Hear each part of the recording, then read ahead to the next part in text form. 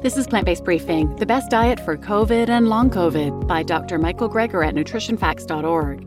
I'm Marian Erickson. This is the plant-based podcast where I curate and narrate articles on healthy, compassionate, and sustainable living with permission in about 10 minutes or less every weekday. And I'm so happy to have permission to share Nutrition Facts content. They're one of the go-to places for nutrition information. So now let's get to today's Plant-Based Briefing. The Best Diet for COVID and Long COVID by Dr. Michael Greger at nutritionfacts.org.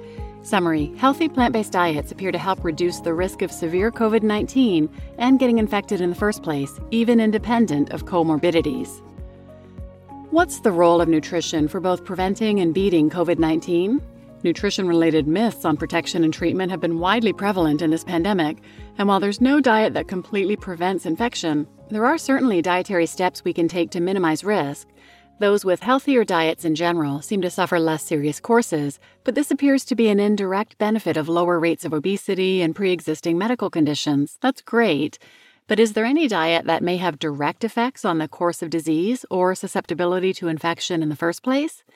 Well, plant-based diets have been shown to decrease the risk of suffering from other respiratory infections. In fact, plant-based seminaries during the pandemic of 1918 appeared to have been relatively spared. Why might a plant-based diet help? Vegetable nitrates concentrated in dark leafy green vegetables can be used to make nitric oxide, which is part of our lungs' first line of defense against infection. There are also polyphenol phytonutrients in plants that may directly inhibit viral infection. Then there are beneficial effects on our microbiome, which plays a key role in our system-wide immune function. Fiber-containing foods facilitate more of a symbiotic relationship with our gut bugs, whereas processed junk and animal foods can have the opposite dysbiotic effect.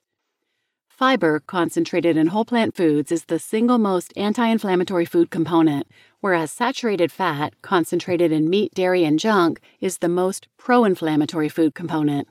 And so it's no surprise those consuming more pro-inflammatory diets were at greater risk of suffering a severe course and of getting COVID-19 in the first place, up to nearly 12 times the odds, even after taking into account body weight, diabetes, and blood pressure.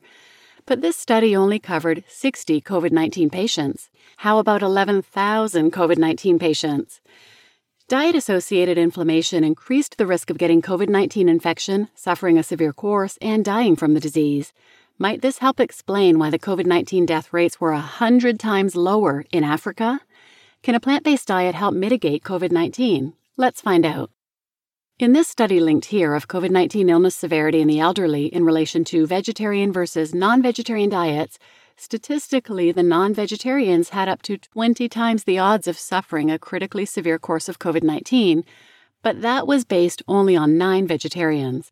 Now linked here, a study of thousands of frontline healthcare workers across 6 countries found that those eating plant-based diets had 73% lower odds of suffering a moderate or severe course of COVID-19, and even combined with pescatarians who eat fish but no other meat, still had significantly lower odds. The biggest spread was between those eating plant-based versus low-carb. Compared to plant-based healthcare workers, those eating low-carb, high-protein diets had nearly 4 times greater odds of suffering a serious infection.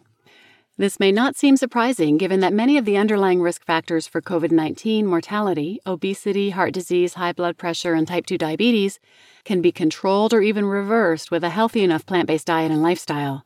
But the apparent plant-based protection went above and beyond. The greatly reduced risk was independent of all those conditions. The researchers suggest that a healthy diet rich in nutrient-dense foods may be considered for protection against severe COVID-19. The one food group most associated with lower symptom severity in one outpatient study was legumes, followed by grains, the top sources of dietary fiber.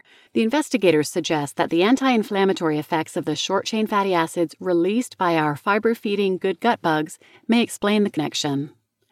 The healthcare workers study enrolled a few thousand people, but Harvard researchers collected data from nearly 600,000 participants using a plant-based diet scoring system, where you get points for eating healthy plant foods, but points deducted for meat, eggs, junk, and dairy.